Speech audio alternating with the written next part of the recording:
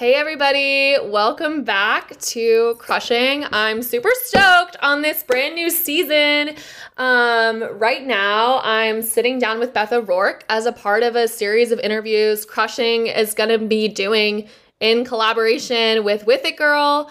Beth O'Rourke is a creative strategist, brand strategist, filmmaker, and photographer, but she's also just like a stoked surfer and definitely a badass. So Beth, hello, can you chime in a little bit about yourself and let us know what's up? Hi, Maya. I'm really happy to be here. Thanks for having me. Yeah. I'm currently sitting in Ventura, California, Sick. which is just north of Los Angeles. I've lived here for just like 11 or 12 years now. I moved here from San Francisco. I just got back from Joshua Tree, where I'm working on a project with the Keep Abreast Foundation. And I'm creating a film with them to promote their latest project, and in the nascent phases of fundraising, but it should be really cool, and I'm really, really excited to be a part of something like that. That sounds really amazing. In time for Breast Cancer Awareness Month? When is that? Is that October? Is that September? Oh man, you'd have to ask Shani Joe. I don't know. I know. Just to let you know, I'm really bad with dates. I can't really even tell you what my dad's birthday is. So, I hear that. I'm bad with numbers. I'm like, can't do math. So I first found It Girl when I was shopping out my 4-part series on the history of the representation of women in surf culture, which was just this project that I started my senior year of high school. And It Girl just kind of seemed like the perfect organization / like grassroots publication to, share that writing on. So I'm just curious about, how did you get involved with It Girl? That's a very long story. A very long story. I'll try to make it as short as possible. Sure. So let's see. When I got to San Francisco, I graduated, born and raised in Boston. Okay, so East Coast. Yeah, totally. Yeah, both of us grew up on the East Coast, now out West. Okay, cool. Yeah, that could be an entire podcast unto itself. Yeah, absolutely. So the West Coast is definitely culturally distinct from what I grew up with. It still is in many ways, so I get to view it as kind of still a tourist, I guess, even though, here I'm 53, I moved out here when I was 23. But anyway, so your question was about how I got involved with It Girl. Yeah. So, I was in San Francisco at a very young age, and I came up with, different peer groups. I was a designer. I went to art school, but I was a designer, and also I was still an artist, and I kind of still am an artist. Not kind of, I am. So I met a lot of people there that were artists, and also people that kind of went into either the ocean or the woods and, did other things. Sometimes they just went into the city and spray painted graffiti and things like that. But so I came up with this group of people. Some of them are known as like the Mission movement. And so my very first office, so I was kind of like a massive capitalist and somebody who wanted to get into their own business so I could make some money early on with the burgeoning internet. And I saw branding and identity as a way to do that, and still a way to stay true to my art roots. And so what I did is I got my first office at 208 Utah Street, and it was Barry McGee's old studio. And so he had just vacated, and so it turned out like they were just kind of part of the whole scene when I was coming up. And he had a daughter, Asha. So fast forward 20 So Asha from It Girl. Yeah, so fast forward 20 years later, Asha's at UCSB. I knew her growing up. My son is a little younger than her. We would see each other at the beach. I'd surf with her dad and Claire, her mom, and like everybody in that whole group. And so, she was hitting me up saying, do you want to surf and things like that? And then she started to reinvigorate It Girl with malls. Yeah. And they pulled me into the project. after about a year of kind of working on it, because they knew that I was exploring these topics that were near and dear to the With It Girl narrative. Yeah. Okay. Very cool. Happy to hear the long story. So I guess like is what you talked about earlier, would you say that that's your latest project, or like, yeah, I guess like what's the latest project that you've seen to fruition? Okay, so there's a couple of things. One of them is I just got back from Rockaway, the Women's Surf Film Festival, and that premiered. It's really a music video. It's about just under 4 minutes, and it features Olivia Wilhite, who's a recording artist for Universal Music Group, and she released a cover of Let's Go Surfing, and I shot the music video for her. Shot, directed, edited, and finished it and released it. It's on Vimeo now. I think I need to take the privacy stuff off it now because it's out there. But so that was the latest thing, and it premiered at the Women's Surf Film Festival in Rockaway, at the Rockaway Beach Surf Club, which is epic. There was also another night we did up at the Rockaway Beach Surf Hotel, and then Olivia also played live. So booked her a gig doing that 2 nights, and then it played. I wasn't here because I was in Joshua Tree, but it played Monday night at Patagonia, along with Lauryn Hill's film, The Physics of Nose Riding. Okay, sick. I love Lauryn Hill's films.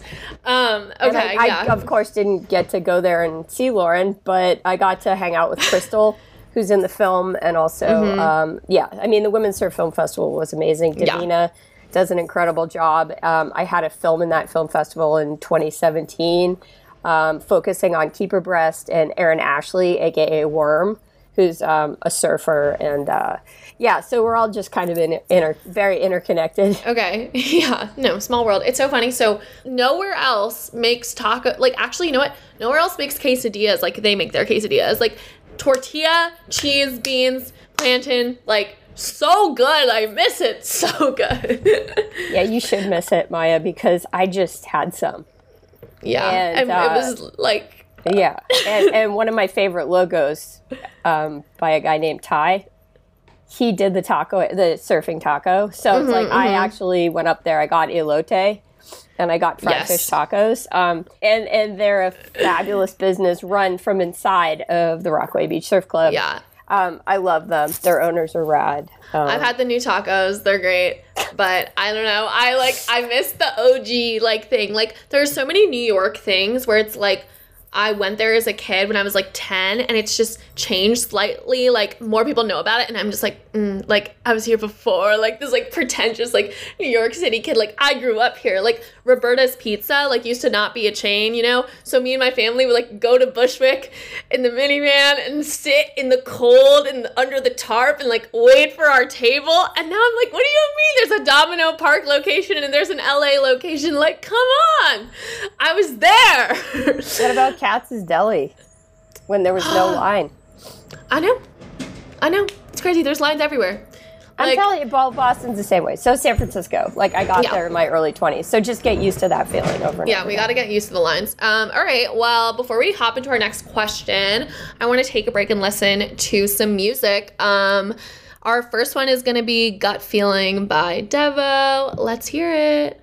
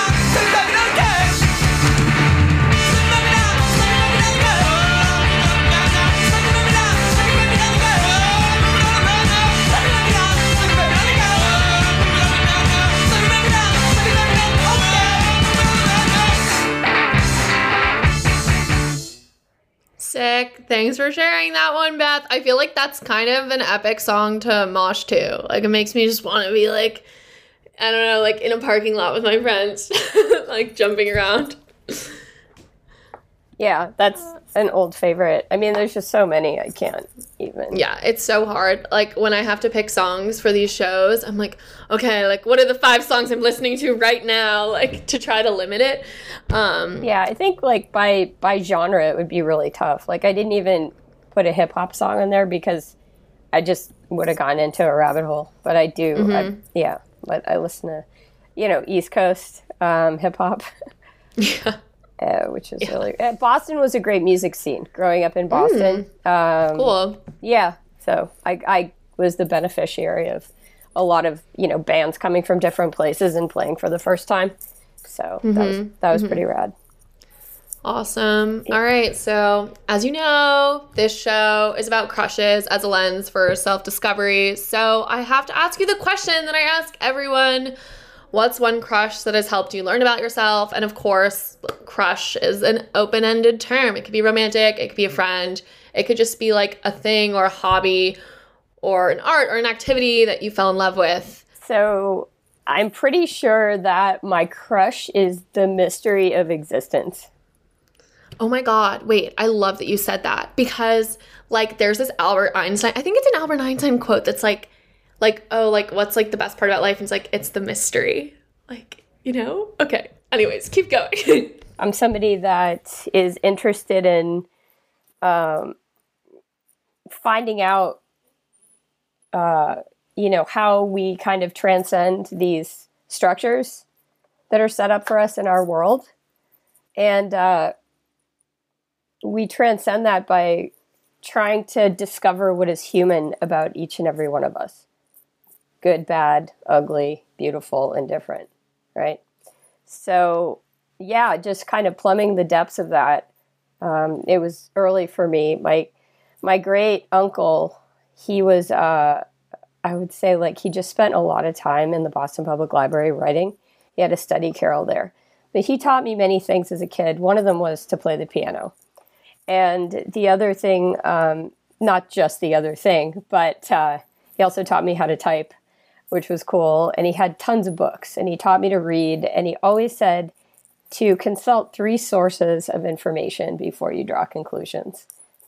So that's sort of the beginning of me understanding that there's several infinite lenses in which to view moment by moment each event that happens. No, I was going to say, like, I love that. Like, I feel like, I don't know, sometimes like applying a black and white frame to life is just like, it's not enough. Like there's like so much nuance in everything. And like, I feel similarly, like I just like love to like explore everything. And like, I just want to know, like, I feel like I'm just curious about why are things are the way they are. And like, I feel like I'm very drawn to trying to like understand things as much as possible. And like, for me, surfing has that to it because it's like a puzzle. Like, it's like, I'm a student of the ocean every time I go into the ocean, and I feel like I'm like constantly trying to like uncover this mystery and like, I don't know, explore it further. Every day I'm like a different person and I have a different brain and like I'm understanding more about the way that I move in the ocean. Like, yeah, I mean, I think what you and I share with every single human and maybe even, Neanderthal, I just found out through a DNA test that I was like 80% more Neanderthal than most people. Damn. I know, right? I also found out that I have a tiny bit of Ashkenazi Jew in me, which is interesting because my great-grandparents came over from Poland and, as Roman Catholics, but I was like, Poland, Eastern Poland, interesting. Yeah. So, and I had a feeling about it, so that was interesting. But yeah, the Neanderthal thing really threw me for a loop, and it made sense. Like, my mosquito bites itch more than more people. I mean, just the haplogroup stuff is really interesting. So there's the science part of it, right? But there's the myth, right? So what you're talking to me about is a myth around surfing, right? There's a myth. The people used to hate the ocean. They used to think it was, people still think it's filled with serpents and things that will kill you, right? I mean, I just went to the desert and at least 3 people asked me, like, aren't there things here that can kill you? Aren't you afraid? Yeah. And I was like, life is a wilderness. Life is a great wilderness. And so mythologically speaking, that is something we carry. That is our universal narrative, right? Art revolves around it. Storytelling, all kinds of storytelling revolve around that. And the beautiful part about myth is it offers, this is a direct thing from like Joseph Campbell, that myth offers ways to contextualize the transcendent unknown within the conditions of the actual physical world, right? So when we talk about experiencing these moments, right, these, passing, so going into the water is crossing a threshold. And there's this wonderful book written by my friend who was a professor at Rice University in UC Berkeley called The Human Shore. And if you are an ardent devotee of the ocean, I recommend everybody read the Human Shore and the Shores Around Us. He was a huge admirer and lifelong devotee of Rachel Carson, who is, as you know, is one of the premier people to actually allow us through narrative and writing to engage with nature deeply. I mean, John Muir was definitely on that forefront, but as you read those books, you'll realize that the ocean is a new frontier for us, right? And it was always seen as a place to just get fish out of or harvest things from. And very little was known and still known about its depths and what makes it up. We know such a tiny fraction of what exists under the water, because we're obsessed with, surfaces as humans. And we began in saltwater anyway. So, I mean, technically we are marine mammals from the get-go. Yeah. I think like this whole thing that you mentioned earlier about like people asking like, oh, like, can't you die in the ocean? Like, aren't there sharks? Like, you're a surfer, like you realize that's dangerous. Like so I teach surf lessons, mostly to young women, out in Montauk over the summer. And I always I love having that conversation with them because they're like, well, are there sharks? Like, can we die? And I'm like, yeah, like there are sharks. And you know what? Like it has been a really sharky summer, but like, that's okay. Like that's just like a part of like the ambiance. Like we're out here. We're also creatures. Like, yes, there are other sea creatures out there. Like, I was teaching this girl to surf and she a seal came up very close to us and she got scared. And I was like, okay, like, hi seal. Like we can say hi to the seal. And then if we're scared, like we can go in, like, it's okay. Like this is like just a part of what exists out there. And it doesn't have to be like, I don't know. It also cracks me up kind of because I'm like, well, like, yeah, you could die, like, just walking out into the street and, like, get hit by a car, like, like, what? It's just, like, this dissonance in people's brains, but, like, something about the ocean as this frontier, Can I just jump in there really quick? It's not a dissonance. It's been carefully crafted, even in the Bible, like, serpents exist in the ocean, right? And the Bible is the most popular book in the history of man. So are you saying it's, like, what we've been taught? Absolutely. Most people can't swim. They go into the ocean and they'll drown. I mean, I was a lifeguard, so I mean, the joke is dip your finger in, and if it tastes salty, they're sharks. So, I mean, that's fine. I mean, it's been hyped on in media. Sharks don't really want anything to do with us. I mean, I learned to surf in the Red Triangle, which is the Farallon Islands, a breeding ground for white sharks, right? Elephant seals at Año Nuevo in California. So it's like, it's something that's very, like I said, sharks have a bad rap in media. They don't want anything to do with us. Seals, I would get the hell away from seals. I would not say hi to them because they're being hunted by sharks. That the sharks are the apex predator. So anytime you see a seal, there's definitely fish under you, right? So there's a bait ball or something, or they're traveling to get somewhere else. But, seals are the primary, most, sought after food for sharks. So seals are kind of like the harbinger, like, I don't know, like maybe we should go have a tuna fish sandwich and potato chips on the beach right now. Yeah. Seals kind of feel very mythical to me because, like, I don't know, the first time I encountered a seal when I was a kid, its eyes were so black and it looked like it was wearing some kind of mask. I was like, what animal is this? Like emerging from the water, like right beside my surfboard. I saw one yesterday when I was surfing Topanga, and I was like, okay, like, time to go in, like. So this kind of talks about, like, what you're telling me is, like, a story, right? Mm-hmm. So your story of having that encounter with the seal is, like, it's a narrative, right? So it's going to shape yours and other people's ideas. So it's a myth that you have that you're carrying with you. Do you know what I mean? True. And it's, like, psychologically symbolic to you. So this is what's interesting, because you're making it, like, myths are a mix of, like, there's a mix of reality, right? Factual truth. And then it's a mix of factual truth. And then sometimes it's more just ideas you have about what happened. Like, so it's through your own lens, and it's instinctual, and it's just your opinion, right? So humans are famously known as, like, unreliable narrators. Have you heard that term? Yep. Yeah. So we are historically unreliable. So, like, if you go back, like, a great example of that is The Telltale Heart by Edgar Allan Poe, right? So the narrator is trying to convince you that it was okay to seek out this old man with this really gross eye that he thought was evil. So he was trying to at once go kill this man and then tell you a story about how he killed the man and make you believe he was sane. So it's like these complexities, like these stories are based on real and imagined events. So it's how you spin them is what becomes, you know, a juicy story, basically, right? So, you know, we just live in this culture where, like, firsthand evidence rather than science kind of rules the day. I mean, that to me seems preeminently part of, you know, everyday media narrative. And that's really what shapes a lot of opinions and things like that now.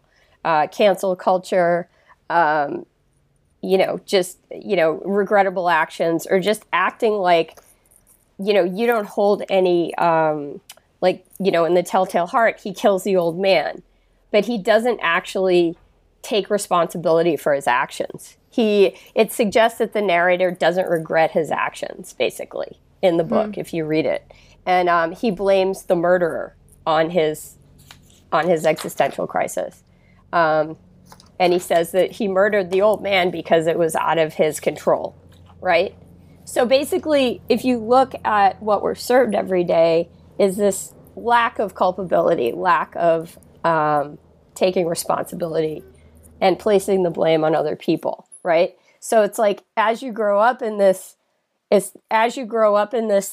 constantly, like, kind of like peeling away of what's actually happening, like facts versus what people are telling you, like constructing this other narrative with all these different platforms like TikTok and, you know, these narcissistic kind of like playland for narcissists. It becomes kind of this, you have to, my hypothesis, I should say, is that it kind of forces us to go seek our own private refuge in experiencing other things, especially in nature, because for a lot of people, there's a quality to nature which is always going to be sincere, that is always going to be not about us at all, even though we are of nature, right? So regardless whether it's surfing or not, you can romanticize surfing all you want. It's a very romantic thing. The optics are great all the time. You know, it's heavily marketed. It's very marketable. Like, a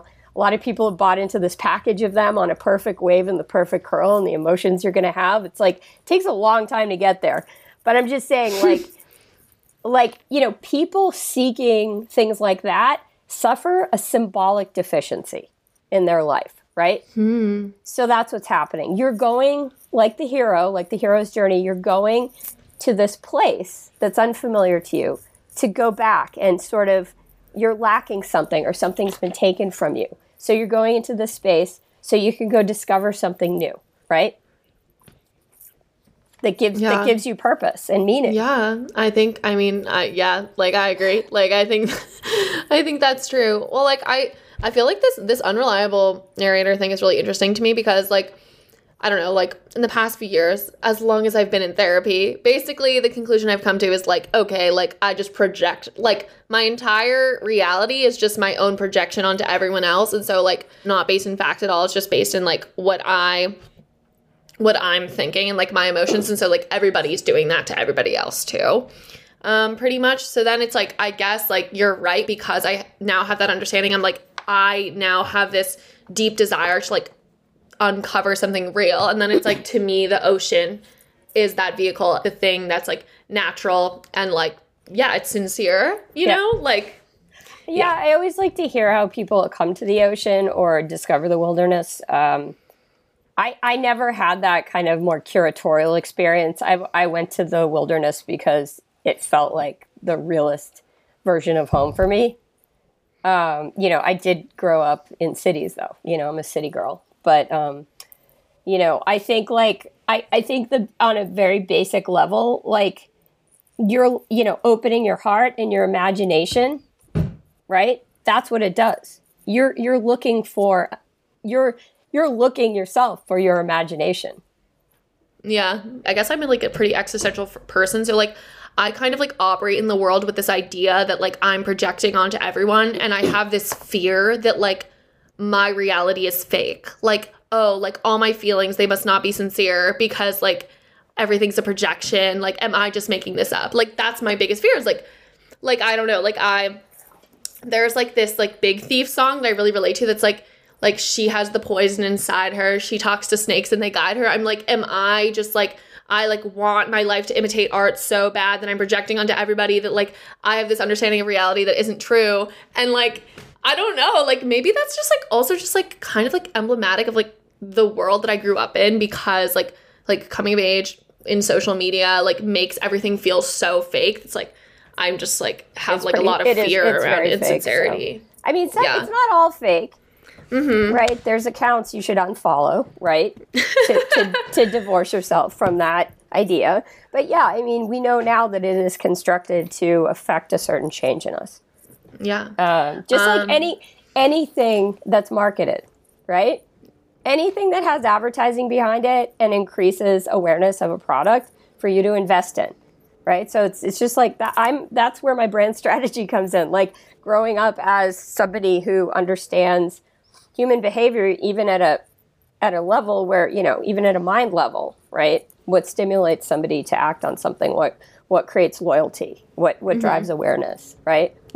How do you keep a customer going over these different touch points, right? Like, I used to love Instagram, like when I was 11, because it was like, there weren't really ads at that point, and it felt like a place where it was like, oh, I can like post stuff, and like this can be like a creative space for me. At this point, it's like Instagram is just like entirely a waste of my time because like it's entirely based on advertising. What's like, not a waste of your time socially these days? Exactly. No, it's so true. No, it's like I'm serious. Like, what do you go to? I use Instagram, but like I feel like I use it because I use it out of obligation. Like I don't use Snapchat. Yeah. I love to just give people my phone numbers and chat with them like that. Like that's my favorite ideal thing. But it's like I use Instagram because my entire college life is based on Instagram. Like all of the events, social events that I want to go to like be around people, because I like to be around people, like are posted about on Instagram. My friends communicate over Instagram. So if I were to like opt out of Instagram, then it would make it really challenging for me to feel like I was socially connected. But also Instagram stresses me out immensely because I'm like, why am I not getting likes on this? Like, oh, like who viewed this? Like, does this person like me? Like, it's listen, here's the thing with Instagram. Nobody should be forced to, you know, fear their own mortality every time they launch an app, honestly, or just question their own worth, right? Mm-hmm. So just consider that. Keep that in mind, that's what it's doing. And when you go into that situation, you are fully aware that you're being tracked and listened to and all your actions. And, you know, I mean, you know how it is. It's like you mention a new product and it ends up in your feed, you know, your mic's on your phone. Right. So we know those are the table stakes these days. This is what we've evolved to in terms of our, you know, our devices. And like, I don't know, like I want there to be like a pushback against like like the evolution of like being entirely entangled with social media. And like, I don't know, like that's why I really like my Substack, honestly. It's like, because it's a newsletter and it's a way for me to connect with my friends and just like put out my raw writing, but it's also just like, it's like completely, it's entirely free. Like there are no advertisements, and it's just like me sharing my voice. And it's like, I don't know, like a lot of my other friends have Substacks now too. And some of my professors have Substacks. And so I really like that. Like, and I'm subscribed to like Patty Smith's Substack and Roxane Gay's Substack. And so like, that's a way that I consume media that I feel like really comfortable with and not stressed out about. Yeah. It's like more, you create your own permissions around that. Yeah. Okay, so let's take another break, and here's some music. This is Language is a Virus by Laurie Anderson. Here we go. Paradise is exactly like where you are right now, only much better. Saw this guy in a train, and they seem to have gotten stuck in one of those abstract trances, and he was going, and Fred said, I think he's in some kind of pain. I think it's a pain cry. And I said, pain cry? Then language is a virus. Language, it's a virus. Language, it's a virus.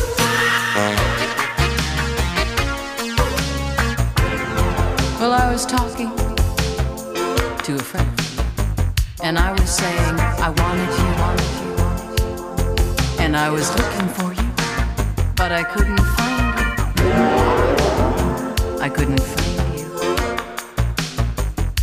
And he said, hey, you talking to me?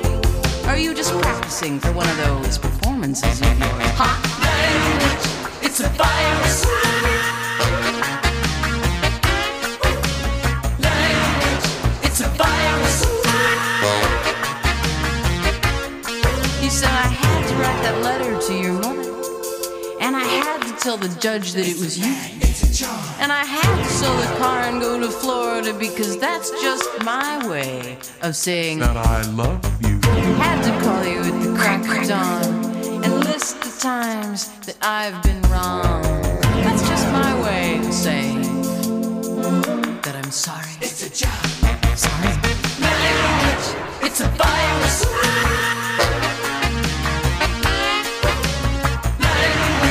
It's a virus.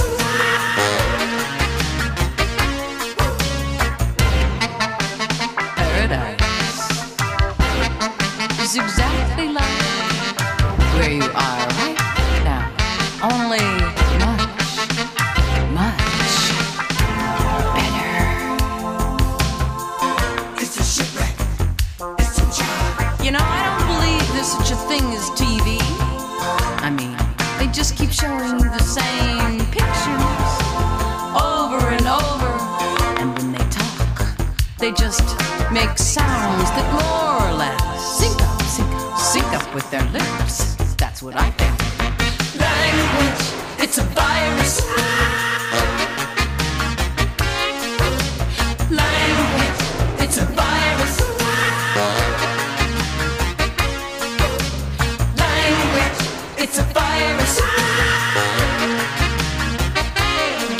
Well, I dreamed there was an island that rose up from the sea, and everybody on the island was somebody from TV. And there was a beautiful view, but nobody could see, 'cause everybody on the island was saying, look at me, look at me, look at me, look at me, boy.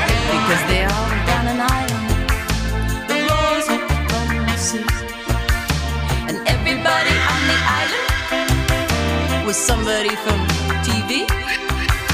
And there was a beautiful view, but nobody could see, 'cause everybody on the island was screaming, look at me, look at me, look at me, look at me, look at me. Paradise is exactly like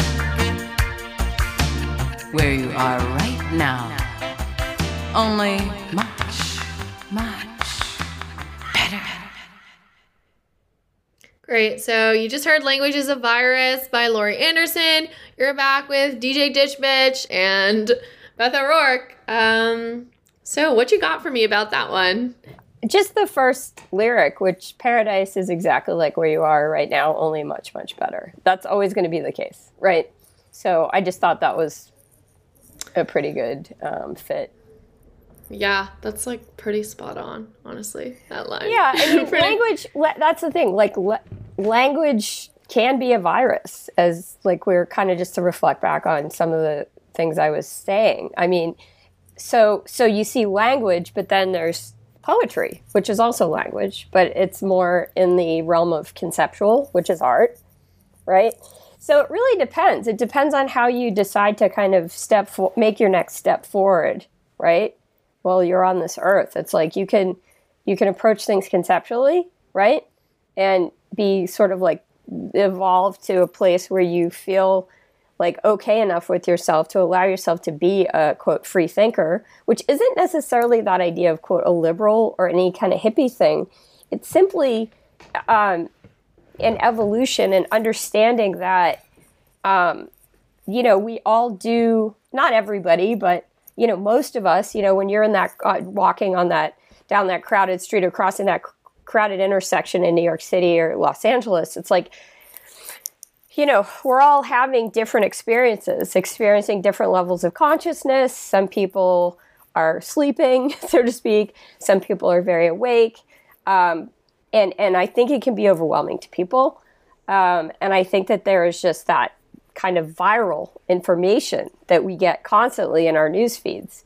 So, kind of reading 3 news sources and picking your fighter, so to speak, like your own fighter of your own making, and allowing, and I know this sounds really cerebral, but I do read a lot of books. So it's like, and I do think a lot about this, and I do a ton of research.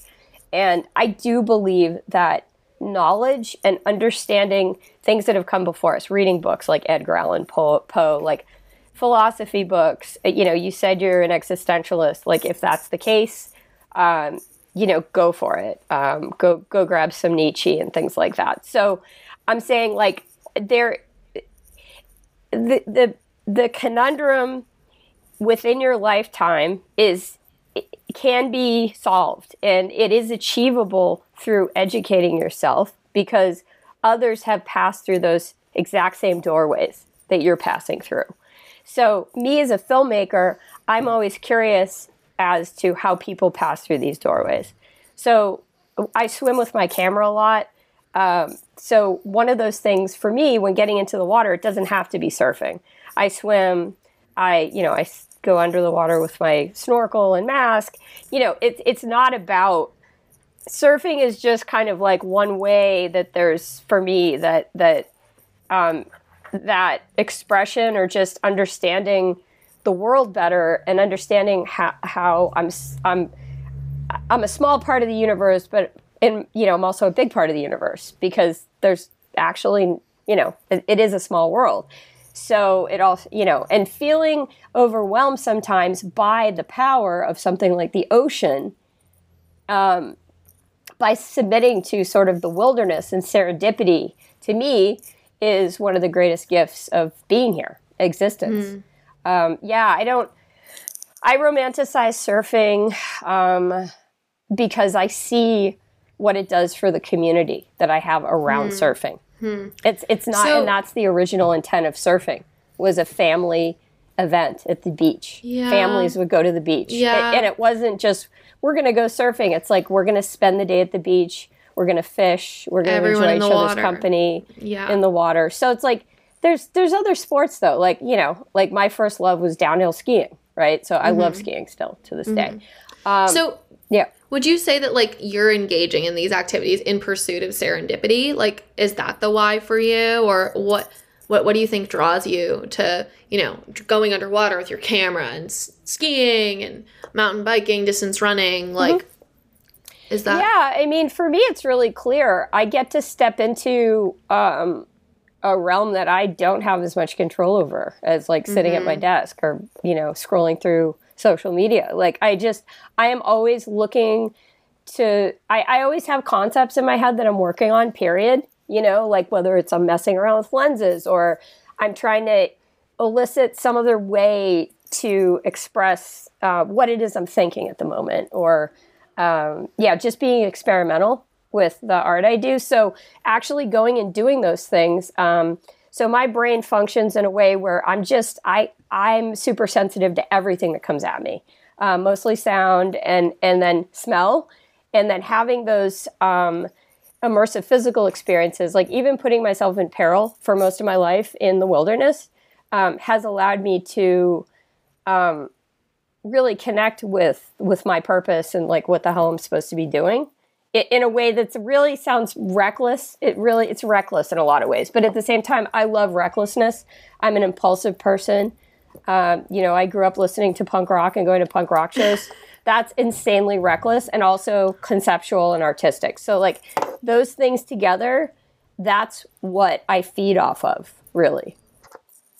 Just chaos, really. I mean, we are in chaos, and just accepting that and understanding that you're part of this chaos as the globe spins, right? Yeah. Yeah. Yeah. I can definitely relate to that because I think like I have a desire to control everything in my life.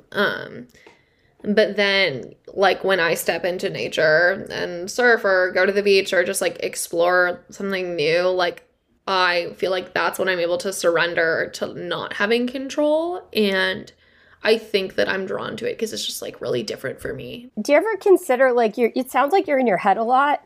Yeah. And I am too. Like, So I get that. I'm constantly, I am like in my own head. But what I realize is that,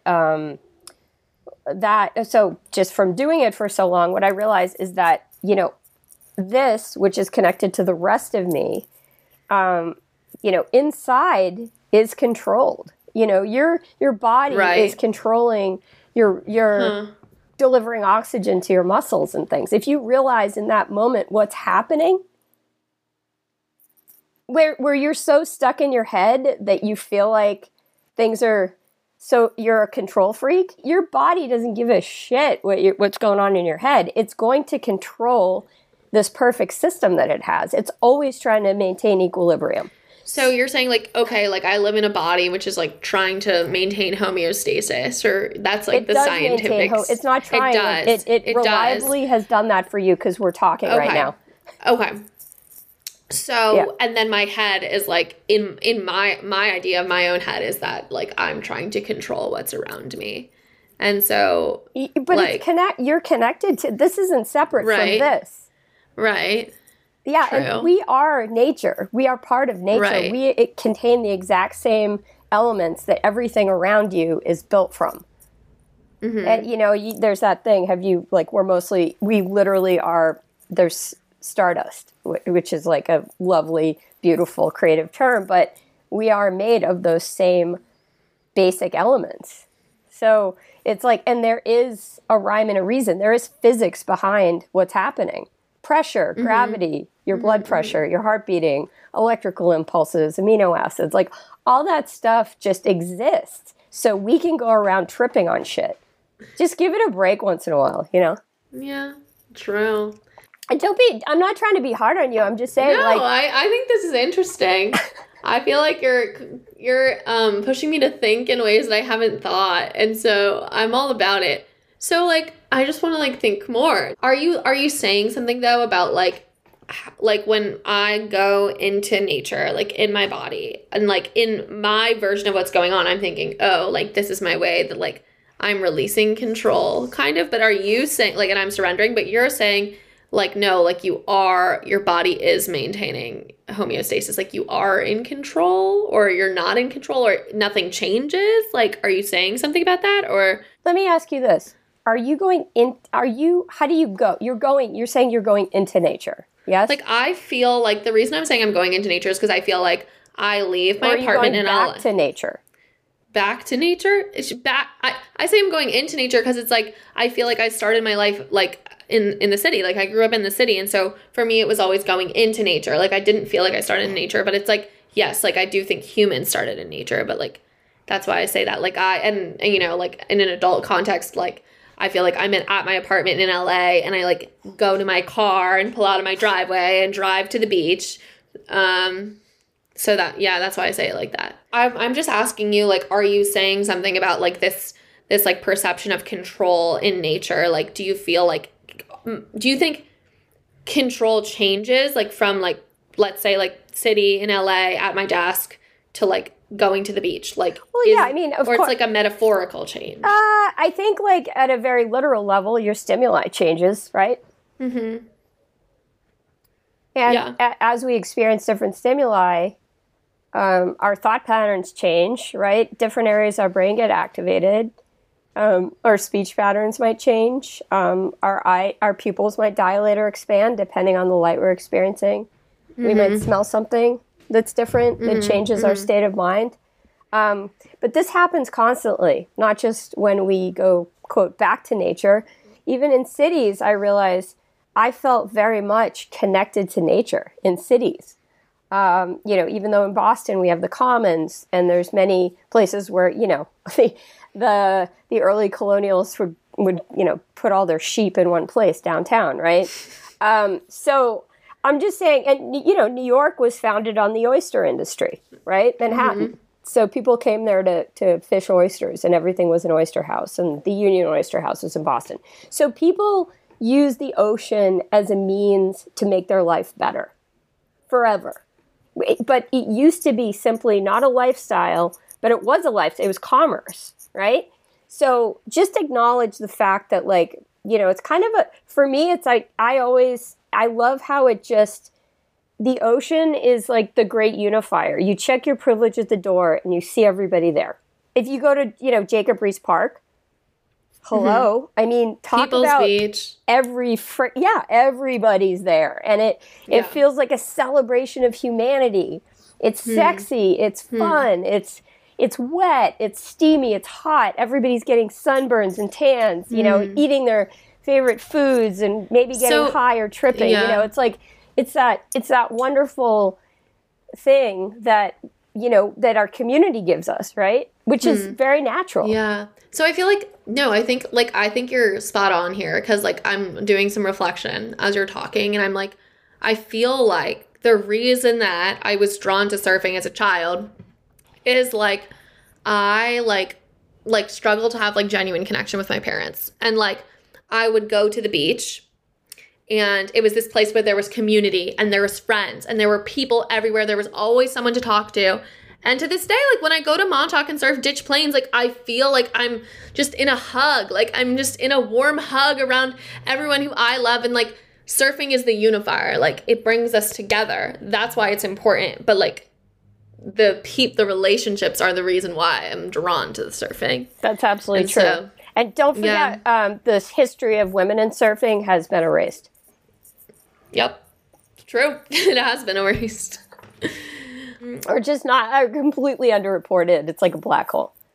Oh, it's absolutely a black hole. Like, I remember, like, doing research about this. I was like, okay, so, like, there's a gap there. Like, not really sure what happened. Like, and then it's kind of like, I mean, you know what happened. Like, the colonial history is, like, super fucked up. There's, like, this whole gap in surfing history because it's like, and then it came to California. And it's like, okay. I know. But, like, yeah, it's just...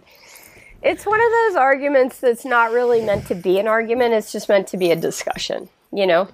And a consideration and just kind of more of a thought piece, honestly. Like, it doesn't... A conversation. Yeah. I mean, what we do know for a fact is that, like, people living in our bodies with our reproductive organs who identify the way we do have been completely ignored in terms of in surfing, in most sports, right? Mm-hmm, mm-hmm. I mean, you look at golf and things like that. Women are paid as much as men, things like that. But surfing is, it's constantly like pushing back on being an actual sport and actually generating revenue for companies, which is why, surf companies, like any company, from surfboard manufacturing to, any of the things that any of those industries that exist around it, traditionally don't have a lot of money to spend, especially on supporting women surfers. But it's great to be able, as a filmmaker, it's great to see some of my friends like that are female surfers get paid, and not just for their Instagram feeds, get paid because they're doing it more of an expressive medium, right? Right. Right. And it's not to beat somebody. It's more about, evolving this notion of, what it means to be on a wave and be in the water and have this inflection point. Yeah, like I really see surfing as just like a form of art. Like you're like drawing lines on the wave. Like it's really like a form of self-expression. And I think like when it's treated as such, like that's my favorite thing. Because like it was so hard, like as a kid, a lot of the imagery that I saw like walking into a surf shop would be like screen, like Alana Blanchard in a bikini, like these women who like fit the beauty standard to a T, like getting paid to wear bikinis by these like huge surf brands. And like I was like, oh my God, like how am I going to be a woman who surfs if I don't look like this? And like nothing wrong with Alana Blanchard, just like, it's the industry.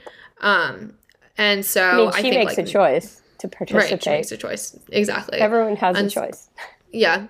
Yeah. But it's like people who like accept the sponsorship money, like that is a choice, but it's also like, okay, like I want to get paid to do this, like, and I'm making the choice to get paid to do this. But like, then again, is that like, I guess like moral or like the responsible thing to do? If you're putting that imagery out there, doesn't it then like hold all other women to that standard at the same time? So then shouldn't you just be trying to like fight against it? Like, I don't know, like that's like a conversation that I have with myself in my head a lot about like buying into that imagery and then feeling like, no, like I actually have a responsibility not to, but I think like, as a young 11-year-old, like just going through puberty, like coming of age, seeing those images, I think it was really damaging to me because it made me feel like, oh, well, if I'm going to be a surfer because I like surfing, because it's so important to me for all these reasons that we talked about, like right before this, like I have to look like this. And I think like 10 years ago, like seeing that was really frustrating. I'm happy that now there has been like progress to the extent that like, you're seeing like Lauryn Hill's films, your films, like where I'm seeing, and like Leah Dawson and stuff like that, where it's like, oh, like this feels like an authentic expression of femininity that's like not like, I don't believe in like, disentangling the female body from like surfing because I think it's a part of it, but it feels more like an art form and an expression as opposed to like a commodity, like, we were talking about like advertisement, social media, etc. Yeah, I think you're definitely walking an interesting line right there with what you're saying. Yeah, I mean that your experience is real. Feeling not good enough is definitely part of the struggle, right? But I really think like I'll be honest with you, like sports and being outdoors is who I am, and it's been a part of my life. However, I kind of see through the veil, and if you're making money off it, you're commodifying it, period. There's no gray area. It's once you decide to make it a business, it's like anything. Oh, you always see these ads like, oh, take your passion and make it a business. It's like, at some point you're not going to be able to, you're going to have these, there's an you're walking around with this certain ideological viewpoint, right? And if you cross over the line to be like, oh, it's okay to buy this thing from H&M, it's cute, instead of being like, I'm just going to either repair this shitty, jacket I have or like cut this towel in half and sew a new binder to it. Like, like what Sew Shop is doing in downtown LA. SUAY, look them up. I mean, that to me is a great narrative and story about somebody, a woman who is walking the walk and standing up to like to fashion and the retail industry, which is creating so much garbage and so much pollution. I'm just saying, like, surfing to me is what really drives me is finding out it, that mystery is like finding out if, I can ignore all this bullshit that's coming at me, people telling me that this is authentic and this is wellness and this is that and the other thing. Nobody's going to tell me that. I need to figure out what it is for myself. There is no magic potion like, I mean, it's not simple is the thing. It's not simple. You can't pay your way into wellness retreats.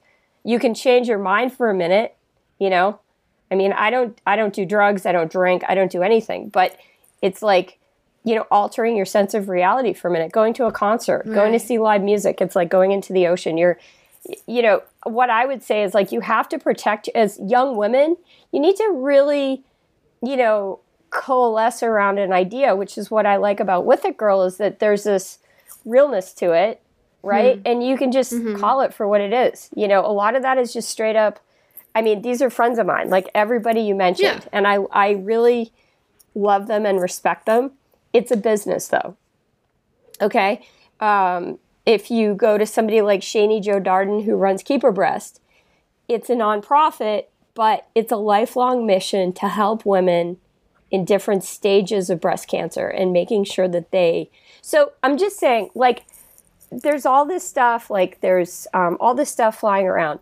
But the main issues with us as women is being subjugated by men, being trafficked, being raped, being forced to bear children, okay? Those are being, you know, having violence against us constantly. People feeling violent, okay? And actually, like, killing us in domestic violence situations and things like that all over the world, right? Being held prisoner, like, you know, like in Burkina Faso, or just those different places where they kidnapped kidnapped this entire school full of girls and then, you know, sold them basically into slavery. So it's like these things are happening right now. And, you know, it's like, to me, like, surfing is like, it's just one thing that I do to step away from that reality. So, but there's so much work to do that I find myself at my desk more and more. And I don't think of myself as a radical. I think of myself as a realist. And I think I'm a humanist, and I believe in supporting other women because I myself am old. I'm 53. You know, like, I don't feel like I'm fit. Well, my body does, but like, whatever, that's a different subject.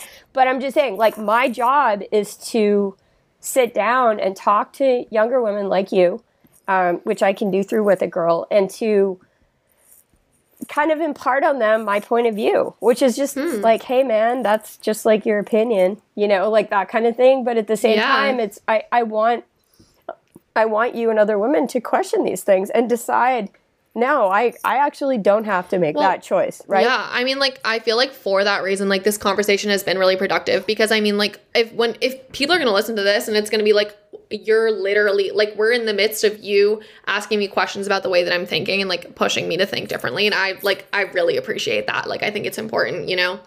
Thanks. And, like, thank you. No, thank you so much. Like, I've so enjoyed this conversation. It's been so refreshing. Like, you know, we talk about, like, this desire for something new, and, like, yeah, like, that's what I'm experiencing right now, talking to you, and, like, having this connection is, like, I'm experiencing new thoughts, and, like, I feel like it's a frontier. So Beth, do you want to wrap things up with one more song and then maybe dish out some advice? Oh my god. Sure. I like Sonic Youth. I'm gonna play Incinerate. Do it. Okay. Kim Gordon. Woo!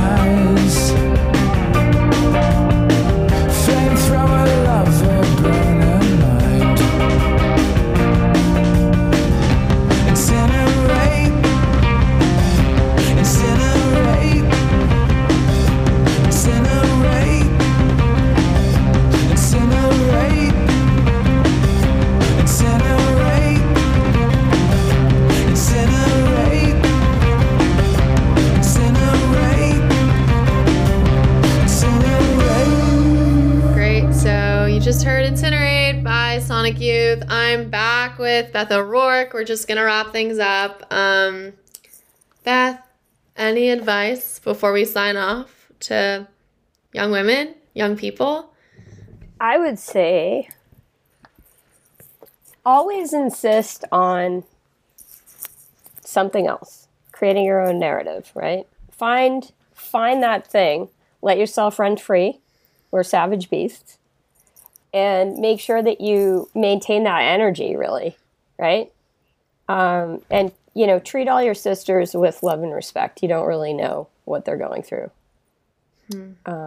or what's happened to them and what they're bringing to that moment. But, you know, and just try to, it's crushing, right? But try to remain optimistic. Find those wild areas where you can just let yourself roam free, whether it's in a book or the ocean or reading poetry or listening to some Sonic Youth and those amazing chord progressions. Oh my God, let yourself roam free. You're a wild beast. I love it. I love it. Oh, it's so good. Thank you so much for talking with me today. It's been a pleasure. It was a pleasure for me too, Maya. Thank you so much.